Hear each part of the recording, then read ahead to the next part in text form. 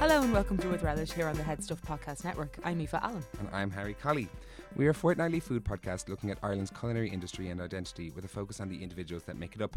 You can listen to the show on iTunes, Stitcher, TuneIn or wherever you get your podcasts, but please make sure to hit subscribe and write us a review. On today's episode, we are focusing on New Year, New Me, healthy lifestyle now and forever and always. I can say this because I went for a run yesterday. In the dunes. In the dunes. I went for a run in the dunes because New Year, New Me. Yeah, we were just laughing about how Harry's like adaptable to many things.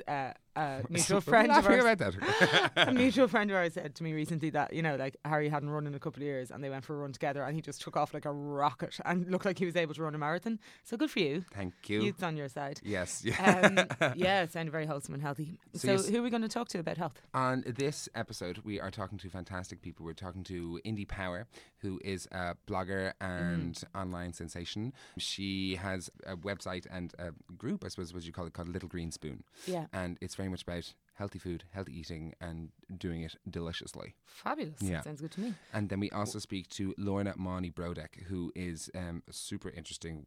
We did a workshop with her. Yeah. She is a herbalist, and we talked to her about natural remedies and just having a more holistic look at your life and what you can be doing with food in order to feel better. Yeah. No, I found the discussion with her to be kind of fascinating. She's very much about using your common sense, something that I think humans have kind of moved away from a little bit when it comes to health, that we're quite distant from remedies that probably got us to the state of evolution that we are in now, you know, kind of looking after your own health and listening to your own body and just knowing what's good for you and knowing how you respond to different things. I think we have a bit of a mental block about that. Totally. So she's got loads of really cool insights to share with us. And I think I'm a raised skeptic as well. And like, I know that always I have to think when I'm kind of doing anything new, I kind of think about, well, what would my dad say? Because he's he's the real skeptic. And like, if I'm kind of if I'm doing something new, like I've started doing acupuncture recently, do you know, and I had to be like, okay, well, how would I explain that to my dad? Which is ridiculous because you are your own person. Because I'm my own person, I can do what I want. But still, when I approach things, I have that thing in my head, like, well, what about my dad, who is just like the biggest cynic? How would I kind of sell that argument to him?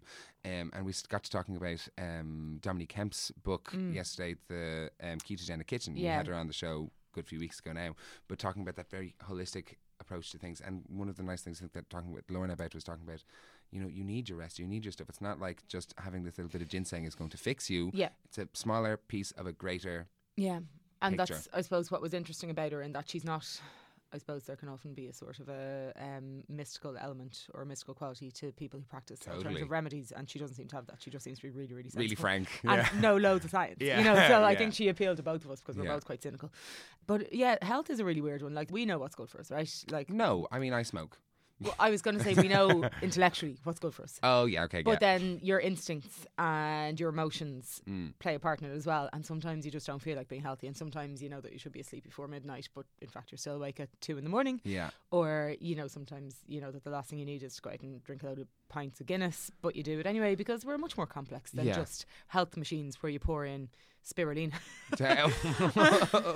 You know what I mean? Yeah. You know, like, we could all live till we're 89, I'm sure, if we took really good care of our health. But sometimes it's boring, sometimes it's not fun. Exactly. And it's a constant, I'm always striving to kind of find that balance between having fun, living a life, eating delicious fatty things, smoking an odd cigarette, drinking an odd pint, just, you know, living the life that can be quite pleasurable and chilled. Yeah. And then also kind of respecting this one body that I've been given. Exactly. You know, it's weird. It is striking that balance, because I would have said that maybe I'm a bit of a hedonist and that I just kind of like just enjoy indulging just loads. Letting rip all the time. Yeah. But that's actually not the case anymore. Do you know that I do? And it's because, I don't know, I suppose it's just about getting older, is that you feel when you push yourself too far, like I feel it now, not in a way that I'd bounced back before. And so now I'm getting to a stage where I'm like, oh, maybe I need to drink a bone broth that's been infused with this and this, because that will make me feel. And you start to kind of, I don't know, listen to your body a bit more and listen to being a bit kinder. Yeah, being a bit kinder to yourself. Yeah. But I never want to be at that place where I refuse all enjoyable things. No. Because I'm worried about the impact on my health. We wouldn't be friends anymore. You know what I mean? Yeah. And also, you know, when it comes down to it, if it's kind of, maybe I'll pop my clogs at 75, maybe it'll be 78. Yeah. But, you know, if it's the difference of a few years for having a bit of crack, I'll probably take the earlier age. That. Yeah. Yeah.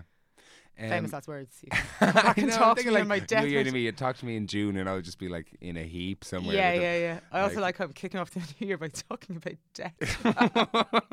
We're all going to the same place, people. Anyway, on that cheerful note, let's have an old chat with Indy Power and hear what she has to say about health. Lovely.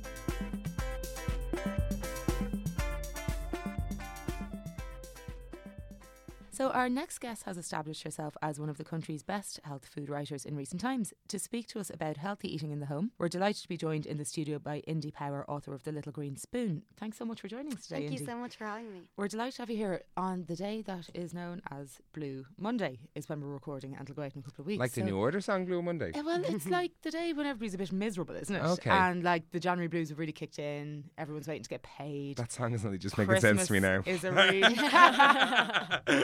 Christmas is a distant memory. Like that buzz is over, but people are probably still a bit sluggish after being indoors, eating quality street for a whole month. So yeah, I think now is a good time to have a little chat about what we can do to feel a little bit healthier in this miserable time of year. Yeah, I think today is really important because I think a lot of people would forget, Blue Monday isn't a real thing. Yeah. But it's like plastered over every radio station, over everything, that you're like, oh, maybe I do feel a bit down today. Maybe I am going to not go to the gym tomorrow, and you kind of hop on that bandwagon in the opposite way of the January 1st kind of thing. Yeah. So it's nice to talk about this stuff and get another kind of lease of motivation. Yeah, Totally. definitely. So what are your tips for kind of motivating yourself in the grimmest part of the year when maybe everybody's carrying a little bit of extra weight and feeling a bit rubbish? Yeah, well, I think a big part of it as well is not to overthink it. People write so many lists and give themselves all these goals and stuff, and it is really great to be motivated.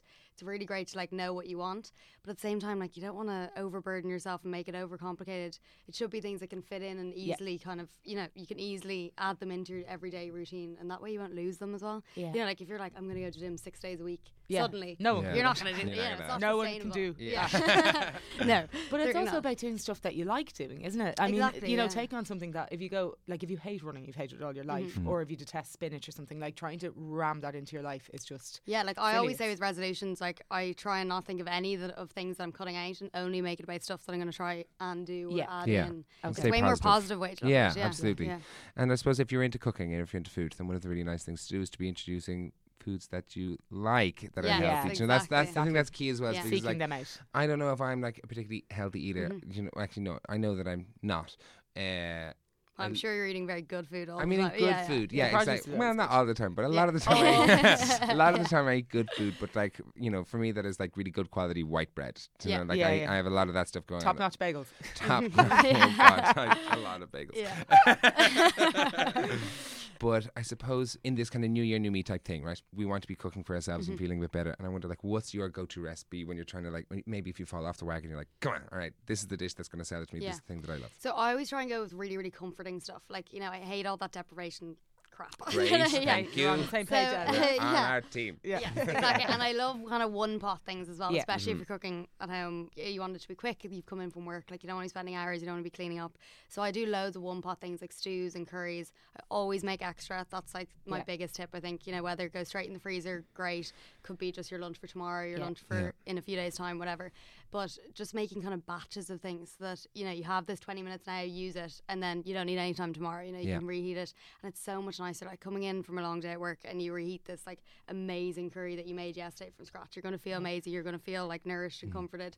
But you're still, it's only really good stuff, and you know exactly what went into it. What grain would you usually put with a curry? I usually use quinoa just because I love it. Okay. So I cook it in stock, which makes a huge difference. Loads of people do it in water. It can be It's bland. just- Yes. It It can needs a actually bit be of- really Totally. not nice. It needs a bit of a party to go with it. So I just make sure to do it in stock, make it nice and fluffy and stuff. And again, with that, I make a big batch sometimes at the beginning of the week, leave it in the fridge, add salads, whatever. It lives for a while, doesn't it? Yeah. Quinoa is a good Quinoa. one. Yeah. When it it's goes cooked? and goes. Yeah. Yeah. Oh, I didn't know. Compared to something As well, annoying if you like give it rice? a little drizzle of water or something Yeah. and then reheat it, Yeah. it just kind of livens it up again. Freshens it up again. Okay. Yeah. So if you wanted to kind of do a bit of an injection of health into a curry or a stew that you were making this, are there any ingredients that you recommend people kind of have in their cupboard as yeah, little well, kind of I always- supplements almost? Yeah, I always say to have a really good spice rack. You can't have boring food if you do. Yeah. And as many fresh herbs and stuff. But yeah, so for curries, add in loads of stuff like turmeric and use some fresh ginger, garlic, all that stuff that's got loads of antibacterial stuff, especially this time of year. Yeah. You're going to be adding loads of colour. Colour's always a good thing. That's what I always just say. The rainbow thing is actually true. Yeah. Like, you know, each colour is a different nutrient, so fill your plate with loads of different ones. But yeah, a good spice rack is literally everything. And I have little labels on mine, you know, you can like find them all quickly and you just add a dot to that. Oh, my rack is in bits. Yeah. It's so annoying. It's so annoying, you know, when they're spilling the whole time and stuff. It's so annoying. The one in work is fab. Do you know what I mean? It's just divine. like these massive containers with writing all over them. And I think about that one every time I'm cooking. And like when I'm at home, I'm like, where are the goddamn Nigella seeds? I'm constantly looking for them, but I know exactly where they are in work. Yeah, I got one that you display like beside your oven, and it's got all the labels and everything. That's so much better. You know, when you're reaching up, I just spill them the whole time. Mine is the opposite to work. It's just I've got one side of a big cupboard, beside the fridge, and because I teach classes as well, like I've loads of really random stuff around in there and equipment and stuff, and stuff just disappears for months. Like the other day I discovered some sesame seeds that I was sure were long gone. Tasted dusty. You're gonna file those ones in the bin. What are the components of your business at the moment? What are you doing these days? Exactly? So I have my book came out last September, so that's still going, and then I've got a column in the Independent every Saturday, and then I have my website. So it's just me, like, so I do kind of photography. Oh my god, and my dream is to open a place. So, What's the plan? Dream. What do you have in mind? So I kind of want to do like kind of cafe deli, but also a bit of retail. Like I'd love to sell kind of the ingredients I use most, just kind of again make it easy for people to have it all in one place. Where in Dublin or in Ireland anyway, where do you like to eat? Where do you think is good for getting healthy food? So, well, it depends what I'm in the mood for, but my mum is Japanese, so one of my favourite restaurants is Taste, you know, above Rustic, for kind of... Oh, yeah. So that would be for my kind of blowout birthdays and that kind of thing. It's not really an everyday, budget-wise, kind of place. But then, like, I'm trying to think, I love the Fumbly. I'm not just saying that. Like, I always go there. I like that I can bring my dog. So. Yeah, exactly. It helps. It does help. It's such a nice vibe in there. So it's that kind of place. I love really casual places that just kind of farm to table, like just good ingredients. Yes. Like rather than really a set kind of cuisine. Great. Like, you know, in London we were talking about, like, I just love really simple, like ottolenghi kind of thing, you know, fill up your thing and take it on the go. Like, I just love really casual, good food, loads of different flavours and a mishmash. Like, I love loads of stuff on my plate. Would you like your place to be something like that? To capture some of that? Or would it be it would be that kind of thing, but I think I just have loads of random... All the good stuff. Loads of random stuff. Like, it wouldn't be one set cuisine at all. It would just be kind of what I like at the moment. Absolutely. Like, well, that's the thing to do. I think that's why it's nice to kind of, like, I don't know, if you're into a certain thing, or if somebody's like particularly into Little Green Spoon and they like what you're about, they're like, I'm going to go and see this place and see what else there's. I know what you mean. Like, it's a really nice approach to think about food as, you know, being something where you can just take something from all over the world and lash it all onto your plate, because so many things repeat, even though cuisine seems to be very distinct. You know, a kimchi and a kraut are very similar things, you know, and have a very similar flavour profile, just with kind of nods to where they're from. So I love that kind of eating as well. And just eating seasonally and stuff as well. And that's another reason why it's nice to, like, grab one thing, you know, a recipe from one book, from another, because, like, you might have seen that months ago when that thing wasn't in season, you want to go back and make it, whatever. I don't care if they don't really match. Like, it doesn't... And being innovative about kind of subbing things in as well, I think is a really nice idea. That's something that people, I think, when they're starting out, find so hard. Like, you know, I get emails being like, could I swap raspberries for blueberries? And I'm like, of course you can. You know, like, like whatever you want, whatever you have in the cupboard. Like, if you're going to prefer that, do that. Like, you know, totally just experiment a bit and get creative. When I teach I teach a few different cooking classes now, and when I do, what I always say, the first thing is, like, don't be beholden to a recipe. Recipes are guides. It's not a blueprint. You can do whatever you want.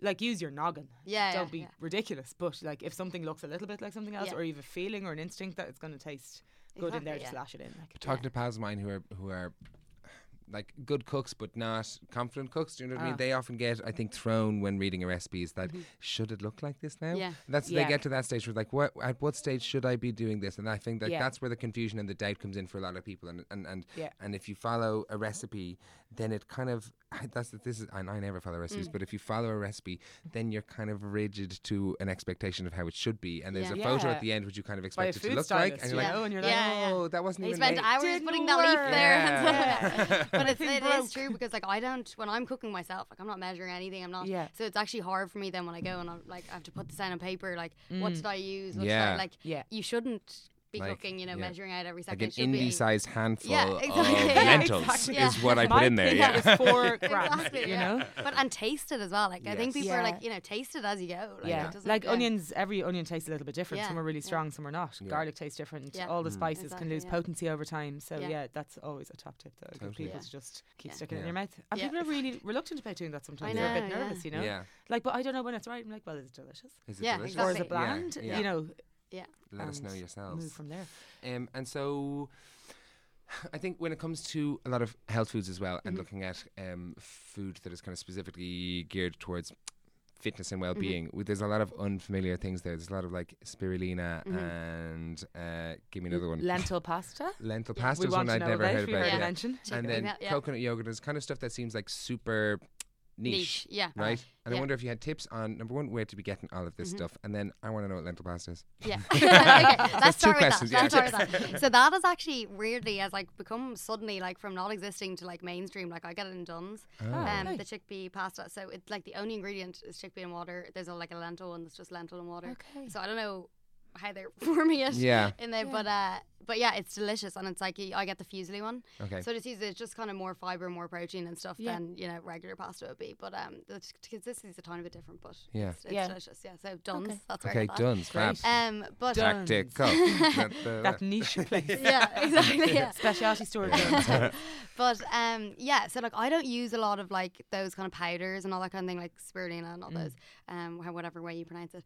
But so I don't use a lot of them, but I do use things like coconut yogurt and everything like that. And it used to be you had to go to your health store. That's the only place that you could get it. But now again, you can get it in Dunn's. They're not paying me. But they have a really good new health section. Superfly have a really good new health section as well. Tesco have a good health section. They all kind of like have really everyone's getting on board. Yeah, which is amazing. So a lot of them now you can do one shop under one roof, but there obviously is some ingredients where you have to go. And like another thing is I ordered loads of stuff online. So like my favorite ingredient ever is vanilla powder. Okay. Like just ground vanilla beans. Okay. So it's way stronger. Okay. And just makes things taste really sweet without adding loads of sweetener. Okay. So New and Naturals, do you know that Irish brand? No. They're a really good Irish kind of health food product brand. They've loads of different stuff, but they used to have a gorgeous one which I can't find anywhere anymore. So now I just order on Amazon. Like it's a tiny thing. It's like €8, lasts like a year. Okay. So like that's the thing. It's kind of a mixture. Like some of it's in your supermarket, some of it's whatever. But most of my recipes, especially the savoury ones, you can get everything in the supermarket. Okay. They're not that niche. It's more kind of for baking that there's like a few little things. Yeah. But again, once you have your pantry stocked, like they last forever. So yeah. I'm glad to hear you say that as well. I mean, even though it's not, I don't know, not my place, whatever, but I get put off by all of the powders, and like there's the whole part of like healthy eating, which is manufactured lab formed stuff, and they're like no, but it's all you need in a powder, and that's really unattractive. And wouldn't you way prefer to eat all that? At odds with how I like to eat, and if I want to be healthy, and they're like, no, just put like all of this protein powder in that pancake. I'm like, I wish you could see Harry's face. But that like I try and kind of steer clear from all that stuff. It's just like if you want to add in like a tablespoon of that green powder, great. I'm sure there is. Sure, really you do you. Yeah. But exactly. But if someone gave you that, whatever. But it's never like a core ingredient or anything in any of my stuff. Yeah. Interesting. But vanilla powder, you should. Vanilla powder, it's so good. That sounds okay. It's so I'm gonna get online and start having a look at some stuff. I get that on Amazon. I started like the first thing. I remember the first food stuff that I bought on Amazon was some koji, which you at the time you couldn't get in Ireland. You can sometimes get it in the Asian market now, but it's rice, but it's not a rice. It's the mold that grows on a rice, a specific kind of rice. Cultured rice, exactly. And then you introduce that into other things, and that turns it into something else. So that's kind of how you make amazaki, which is like another definitely natural. Can't get that in Dunn's. No, you can't get amazaki in Dunn's. But actually, amazaki is a good one because it's this incredibly sweet, delicious like rice porridge, but there's no sugar in it at all. So that's what the koji does. Koji is a product where that you add it to some rice and you kind of hold it at a certain temperature overnight. And what happens is that the koji converts all of the natural starches in the sugar into sweetness, into Rico. Yeah, super Rico, exactly. Yeah. It turns it into Rico, I think. But just things become naturally sweet. And actually, I didn't even think about it at the time, but I was making health food. Yeah. See, you are healthy, Harry. You mentioned as well the Asian market. Like I go into the one in Drury Street all the time. like get everything. I treat it right, like a museum. Yeah, I just so walk around and go, what's that? What's that? What's that? I know, and they changed everything the whole fabulous. time. But like my husband's office used to be like right opposite it, and literally every day you get like this long list, and I'd be asking him to like FaceTime me and show me the shelves and stuff like. And I'd be like, that one, ooh, that looks cool. Like there's so much cool stuff in there. I love it. So, there is, yeah. So, Indy, we have to ask this because of who you are and what you do. Do you have any guilty pleasures? And I'm talking about real guilty pleasures. I'm not talking about like a square of dark chocolate once a week. Some chocolate-covered goji berries. Yeah. I'm not trying to be annoying, but but like loads of the stuff that I craved at the beginning when I started eating this way, I just don't really crave anymore. Sure. Like my thing used to be chicken wings. I don't even eat chicken anymore. So you know, that was like when I was in college and stuff. Like I don't really think they're guilty. Like I love red wine. I love chocolate. All that I just they're not bad. So no. So like no, I don't really. Okay, well done. That's okay too. Asking. It is worth asking. Yeah, I definitely did at the beginning. Like the more that you eat the sweet of the West, like your palate does change, like it totally with the sweetness stuff. Yes. You know, I find something so sweet and someone will be like, that's not sweet at all. I ate a piece of Toblerone over Christmas and I nearly threw up. Yeah, and it's like it actually tasted like salt rather than sugar. It was bizarre. It tasted just like so fake. Like pretend sweeteners. I mean, I used to say sugar in my tea when I was a teenager, and now when I accidentally have some of somebody else's tea, I'm like, not lovely. God, it's disgusting. So I suppose your palate does change these things. It's like with the chocolate as well. Like if you only eat milk chocolate now, dark chocolate is like dusty and gross. But like if you gradually 70, 80, whatever, then you'll think 80 is nice. I can't eat milk chocolate anymore unless it's on Maltesers. I still have a soft spot on Maltesers. Really? Yeah. Oh no, I love like Cadbury's Whole Nut and even Cadbury's Mint Crisp. A Mint Crisp. Nobody else likes. My sister loves. Right. I like an after. But that's not even my guilty pleasure. I've said my guilty pleasure on the show once before, and I'll say it again. It's disgusting. So you put a hot dog like not even on a plate into the microwave, and you why no plate, like just because to make it worse. Because the plate will get really hot. It's like, and you'd have to clean it. Exactly. This is a real like, well, yeah. So you put it on the plate, and then you. I always think you're in a bathrobe when you're doing this. I am. Yeah. And you microwave it until it splits open, and then you roll it up in a piece of Brennan's white bread with some ketchup. And it's disgusting, but I remember when I was a kid, that was what I thought was cooking. You know, I was like, I'm cooking. That's what ignited your love of cooking. That's my guilty pleasure. I'm not. I am proud of it. But my guilty pleasure is still McDonald's cheeseburgers. It happens like 3 times a year. Yeah. But it still happens, and I don't know what it is. There's a sort of something happens to me. Really, I mean, so rarely, so seldom. That you just need. But I just go, I want one. But that's the thing, like then let yourself, if you have that, you know, you have to live. You have to enjoy. Like if you really want something. I've said it twice on here. I'm not ashamed. You know, it's true. It's like she's gonna have it tonight. No, it's normally when if I've worked 2 catering jobs in a week. It's one of those rare times when my energy's so low that I can barely walk. Yeah. If I've done way too much over a couple of weeks, the only remedy seems to be a McDonald's. But then there's some childhood association of mega treats as well. Where I'm like, I'm allowed to have this because I've been so good. Yeah. But I think what I don't know. It's interesting to say what Indy's getting at as well is that while yes, we're conditioned, we're not conditioned because that sounds really like poetic or something. Okay. Like I was going to creepy. I say creepy, you said poetic. Yeah. Just sounds so poetic. So poetic. Yeah. But that we can, like, not to be conditioned, but that's a habit that we have is to say, like, that's a reward. But if we're we get ourselves to a stage like Indy where we're like, oh no, just like. But the annoying thing is that a McDonald's cheeseburger still tastes like a reward when I have it because the cheese is a little bit funky and the gherkin is proper. Yeah, it is proper. You know, gherkin, so they keep reeling me back in with these tiny little touches. Okay. Yeah. Yeah. But I'm okay with it. I eat McDonald's the way it's supposed to be eaten. Yeah. You know, like a couple of times a year. But like again, like people just get so caught up in it. Like that, you know, they're like, I can't believe she's a chef and she does like. Yeah. It's like why? Oh, chefs live on McDonald's cheeseburgers. Yeah, but you know what I mean. Like, but it's like why do there doesn't have to be such a thought around it and so rigid. Like there doesn't need to be rules. Is the whole thing. Okay, well, Indy, thank you so much for joining us today. I hope that this episode kind of gives people a bit of pep in their step at the end of cold and miserable. Totally, and anybody who's hoping to like introduce some like nice healthy things into their diet, have a look at Little Green Spoon. You're on Instagram across all the social media platforms. Your website's fabulous looking. Thank you. And there's like, and can I just say, it's such a nice thing to make that resource available to people. You know, to want to share good, practical kind of healthy. Yeah, but like it is. Really it's so rewarding as well. Like getting like tagged in a photo, like it sounds cliche, is literally like the best thing ever when you see someone like making that kind of thing. And it's so nice. Like I absolutely love it. So I love doing it. Great. Keep on doing what you're doing. So thank you so much. We look forward to seeing your cafe in the future. Yeah, hopefully. Thank you. Cheers.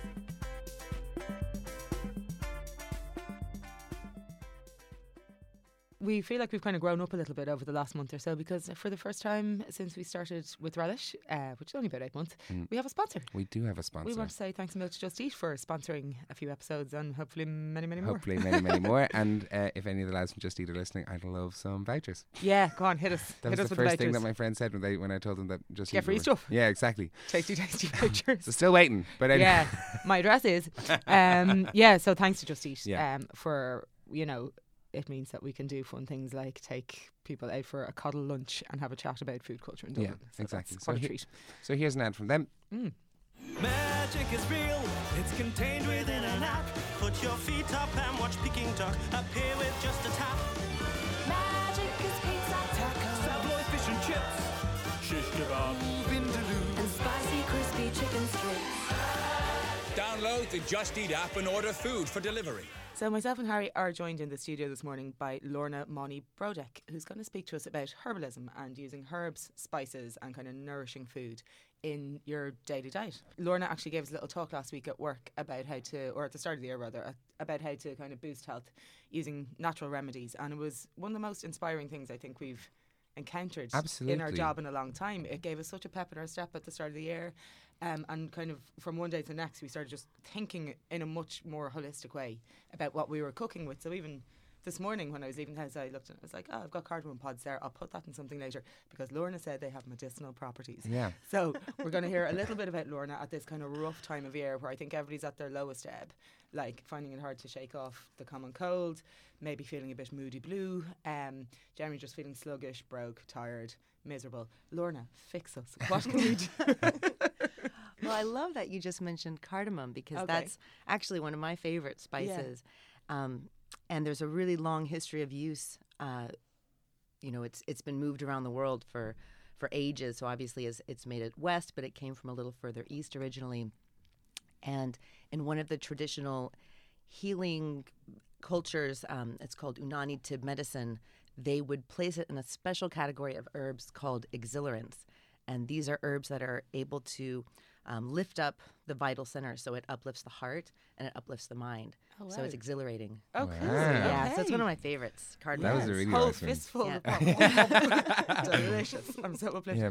I suppose for myself, I've been raised as a skeptic. Yeah. What's kind of often super essential for me is that things taste good because I'm a bit of a hedonist and I really need things to be really nice all the time. Yeah. I'm rubbish and sometimes like that. there's like almost a disconnect. Like people recommend things that taste rubbish, but they're good for you, or that are totally delicious. Well, and there is a bit of that in herbal medicine. I mean, sure. There's definitely going to be some times where the thing that you need really doesn't taste that great, and so you learn as a herbalist how to mask that and how to blend and formulate in a way that you can still get that thing down somebody without it coming right back up. Yeah. Okay. Or them going, I just they'll take it a couple of times and then not I'm not feeling anymore. this anymore. It's a bit miserable. I wonder, could you tell us as well about the evolution of both animals and plants, how they come alongside each other and why some things taste the way they do? Yeah, okay. This is stuff that we got into at the Fumbly a bit. Exactly, yeah. When we were talking, so the concept is that one of the reasons plants and herbal medicine is so effective on humans is because we co-evolved alongside them.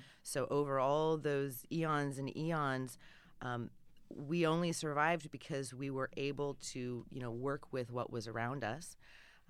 And there was also, it wasn't simply that we were being predatory on plants. There was a very mutualistic thing happening. We obviously have cultivated plants for a long time too, and moved them around, and we're a dispersal system for their seeds, and so there's an exchange, a relationship going on there. But we definitely utilize those plants for our health, for our nutrition, and when it comes to flavor, like you were bringing up, flavor is something that is obviously important to us. Like you were saying, you want it to taste good, you want to enjoy that experience. But there's a kind of a larger question about why did these flavors evolve? Why is there that ability for us to sense something? And there's a lot of research going into the fact that this might actually be crucial to our evolution, our ability to recognize when something's healthy for us and recognize when something might be harmful. So those bitter flavors, like I just mentioned, those can indicate the presence of a strong drug, which could be positive, like berberine, but could also be dangerous in very large quantities, like atropine. So being able to recognize that bitter flavor sends up a warning flag. So it's like a safety mechanism. And then when something is very sweet, that's something that's very building. And so usually humans had to make sure they had enough food around. You know, it wasn't the same way as we have today where there's a Tesco down the street and you can just eat and eat and eat and eat and eat. And so that taste of sweet let us know that there was carbs in there, and then that was building, that was energy, which was very important. You know, so there's definite triggers that these flavors will do that'll let us know what we need. And it's not always flavor, sometimes it's visually. So if we see a lot of purples or a lot of reds, those are indicative of flavonoids and things that are antioxidant. So you ask yourself, you know, when you look at your plate, is the rainbow here? Yeah. For clues if you're going to be getting all of those anti-inflammatories. I know from childhood being in love with David Attenborough and watching all that stuff that one of the reasons that we have such good colour vision, and we have particularly good colour vision for the animal kingdom, that it's to do with kind of discerning the plants that we're eating and finding out when something is at a perfect ripeness. And so if fruits are, you know, they're high sugar and then that's so high energy at that time, but then something which is a certain colour kind of warns you to stay away from it. And that's why it's so fascinating to speak to Lorna and to understand that we are programmed. Like, we have these instincts that tell us what's good for us, and we've kind of been deprogrammed by modern medicine in a way, which I'm not dissing at all, and I'm sure you agree that, or well, I don't know, but some people would agree that, you know, like sometimes you need conventional medicine and then sometimes you need complementary medicine. They obviously work the best together. Yeah, you know, for sure. It's great when we can utilize them. Yes, I didn't mean to put words in your mouth there at all, but I think you'd mentioned that before. But, you know, that all this knowledge and all these instincts are kind of built into us, and we just need to start trusting that a little bit again, and maybe reaching for natural remedies as a first port of call when we're not feeling great, and try that out. For sure. Yeah. And, you know, it's one of those things where the more you know, the more empowered you are. You know, the less you might be reliant on running to a doctor, and the sooner you can take action. With most ailments, the quicker you can react and do something about it, the more likely you are to stave it off and not have it reach an extreme place. And so I just think it's really important that we empower people and make them realize what's in their kitchen cabinets, what's growing in their backyard, what's growing down the street, and how helpful those things can be, because obviously our healthcare systems are quite straining. You know, they're breaking, right? They're skewed, flawed. Sorry, they're just not able to keep up. And the problem is that we disempowered people. And so really that future of healthcare is self-care.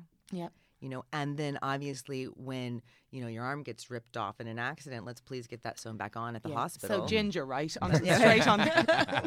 Just pick a piece of plant. Nice drying heat. So I suppose on that subject, let's talk totally practically. Somebody's at home right now and they haven't been really able to shake the sniffles or a bit of a head cold or whatever, and they want to make a curry this evening. What should they be loading that curry up with in terms of stuff they probably have in their cabinet or that they can get in the supermarket or a Chinese market or whatever? You know, just like something relatively easy to put together. What would you be putting in there for boosting kind of health? Well, I mean, I think there's a few different pieces to it. So if someone has the sniffles and they're run down, I mean, the answer is going to be in using some herbs, but it's also going to be in getting rest and not making your body work too hard. So with any kind of food that you're intaking, you want it to be easily digested as well. So it's something where I usually tend to steer people more towards brothy things when they're feeling ill, and you can definitely load those up with spices. I mean, you can cook all manner of herbs and spices into a broth or a soup, but definitely like a curry, if you're going to have anything spicy, that's going to help. You were saying the sniffles, so if someone's got, you know, congestion, sinus congestion, that'll definitely be a good one. And then ginger, you know, is always a great one to turn to because it really ups the immune system. It actually like kind of gives it a little bit of a kick, and it helps raise the temperature a little bit of the body, which is one of our mechanisms for fighting off pathogens, is to raise that temperature. It's also an anti-inflammatory, so it can help with aches and pains, and sometimes that's wrapped up.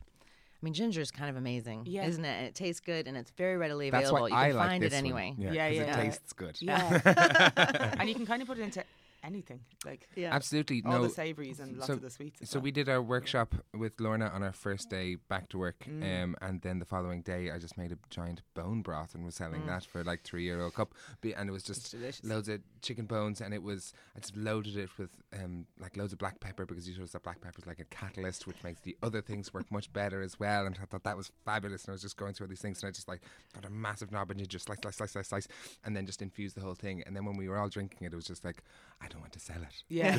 This should be for us. Health. Yeah.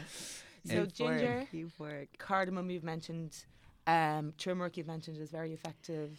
It's a great anti-inflammatory. Yeah. And part of that is something you just see, that bright color, that bright orangey color. Those are those flavonoids, those antioxidants. But highly anti-inflammatory and really good for pain. Okay. You know, when you cook with turmeric, any dish you use has this kind of orangey stickiness to it that's impossible to get Spoons off. Are ruined. Your clothes. Yeah. Love it. So those are they're resinous. They're these resins really. And resins tend to be really great for pain. So myrrh and frankincense would be other resins, dragon blood, like these would be other resins that we would utilize. That's the only time I've heard that outside of the nativity. Sorry. We would use that for aches and pains, so we make a lot of topical preparations with those resins. Okay. Salves and oils and liniments to rub in if you've got like a arthritic elbow or a sprained elbow. So turmeric also has that quality to it, those resins. And it helps, move the blood. Yeah. Also has a bitter quality, so it's stimulating to digestive secretions. A really great all-around. I mean, I think I was mentioning at the Fumbly, but most of these herbs that are in our kitchen made it there because they were so highly effective for so many different conditions. I mean, you look at clove. Clove obviously tastes good, but it's extremely anti-inflammatory. Antimicrobial, so you can use it to fight all kinds of infection. And it's incredible for pain. I mean, we use it for tooth pain. It's oil of cloves, of course. Somebody recommended. I had loads of dental problems last year, and somebody was like, "Bite a clove," and I was like, "Yeah, that sounds so sore." It was, but I did it. Yeah, I mean, what you could also do is you could take some cloves, you could grind them up, put them in a jar, pour a little bit of alcohol over them, let it sit for a couple weeks, give it a shake every day, and strain that out, and that's a tincture of clove. That would have been and so much better. And you just take a Q-tip, dip it in there, and you just stick the Q-tip where you need. Okay. The help. Rather than I was just like biting on it. Yeah, really damaged. Well, I mean, you can do that too. Yeah, you can that's that too. kind of like with like kitchen culture. It's like, it'll be fine. Just bite a clove. It'll be fine. Just like seal it on the hot top. Yeah, be a man. Be a man. Bite the clove. Be a chef man. Yeah. Okay, and what about, let's say, so we've kind of looked at physical health a little bit and fighting mild infections and boosting immunity and so on. What if people are feeling a bit February-ish? Seasonal affective disorder. Seasonal affective, a bit down, a bit like, man, is this winter ever going to end? Yeah. That's how I feel sometimes. Yeah. What would you recommend people, whether it's in terms of something you can cook with or something you can pick up at the herbal, I think there's a couple things going on at this time of year. Towards the end of winter, we've been, because it's cold, we've been inside, so we're being deprived of the light, of sun, and we're also not moving as much. And so, as a herbalist, I obviously rely on herbal medicine, but as a holistic health practitioner, we have to look at all of those pieces. So trying to encourage people to get a little bit of movement and to simulate warmth, even if it means, taking a sauna when you can. Sauna. Of course. Or, making sure that you have cozy things for yourself when you're at home, like hot water bottles are incredible, and, lighting candles and getting those little glows of warmth and light. That can be really helpful. And in terms of herbal medicine, there's a few that are kind of classics that we would turn to for SAD, for seasonal affective disorder. One would be lemon balm. Okay. It's got a very kind of sunshiny, uplifting, and it's partly that lemony. All those citruses are very uplifting. So orange, which come into season in winter. Yeah, which is weird. So more symmetry in the world, yeah. And it's kind of a traditional gift to give too around Christmas time, is to give oranges, and so even just taking orange and peeling it, and those orange oil just like kind of spritzing your face, is incredible. I love that. And every time you eat an orange, just save those peels and dry them out, and then you can put them into tea blends. You can make orange brandy, which is delicious. Yeah. That sounds gorgeous. So what are we doing? You're taking infusing the peel in brandy. And taking the peel and grinding it up, powdering it up. Anytime you want to make a stronger medicine, the more surface area you would expose, the better that infusion's going to be. You have more contact area between the menstruum pulling the herb you're trying to extract, and then pour brandy over it. And again, let it sit a couple weeks, shake it every day. Yeah. Press it out. It's really nice. Great. Okay, so there's your moody remedy. blues, drink brandy. Drink brandy. Yeah, I'm into it. Orange brandy. Get into a cozy thing. Get a hot water bottle, light a candle, and drink some brandy. And one That of the sounds like a other great evening. very It's like that Danish hygge thing. Hygge. Hygge. Do you know this word? No. Oh. Oh, I'm yes, not- I do. The Danish cozy Right. For cover. well-being yeah. and Yeah. being happy with what you have and being in a beautiful blanket. But they just do winter very well, I suppose. That's their in the Yeah. eternal darkness. You have to figure out How to survive. how to survive, and I suppose Yeah. that's exactly what we're talking about. It's like be good to yourself and eat good Yeah. food, and It's yeah. actually really obvious stuff, isn't it? yes, But yeah. Yeah. sometimes you have to be See, reminded herbalism of is the all obvious about stuff. common sense. Yeah. I think there can be a lot of, talk about maybe it being, very mystical and magical, and I'm sure it's those things to a lot of people. But fundamentally, it's just getting back to our basics and just remembering What we know. our connections, what Yeah. we know. Great. Yeah, it's so true. After our workshop in January, you and I that we had together, I messaged my friend and said that your workshop was all about science meets common sense. It was really nice. Yeah. That's the Practical pleasing thing. herbalism. Practical herbalism. That's it. So I suppose a final practical question. If people want to get a little more into herbal healing or holistic healing, can you recommend anywhere in Dublin that they should check out? Because you're sort of visiting at the moment, aren't you? You're not. Yeah, based I here. travel back and forth. Yeah. So I spend about half my time here and Okay. the other half the time in Atlanta. I work with this project, the Dublin Herb Bike, and it's a mobile clinic, and we work with the homeless or just other people who don't have good access to care, let alone herbal care. Yeah.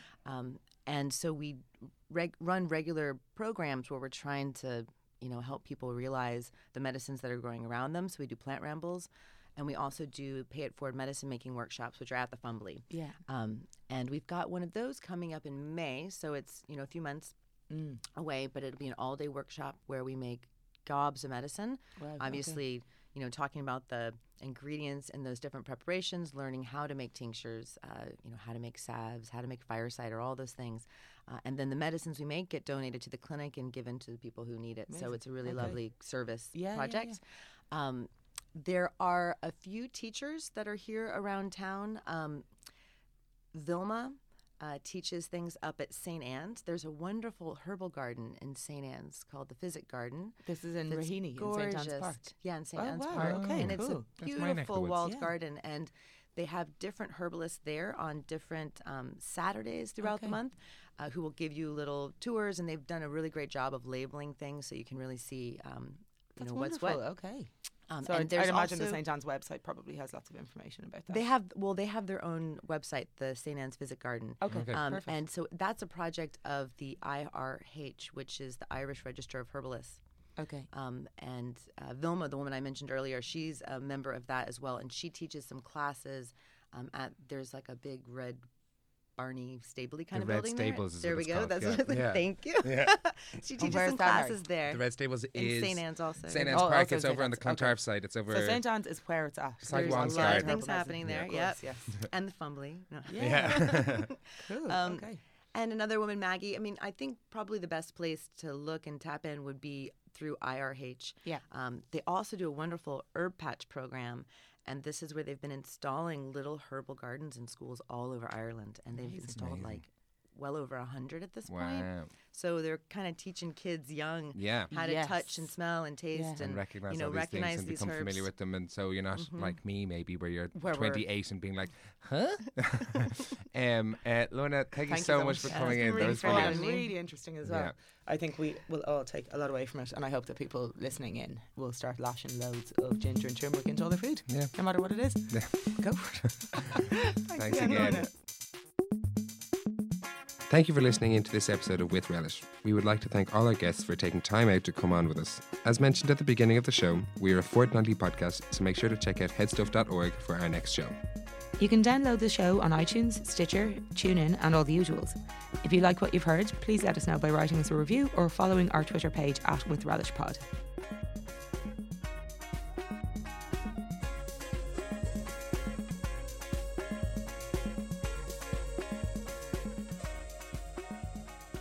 HPN, the Headstuff Podcast Network. See headstuff.org for more details.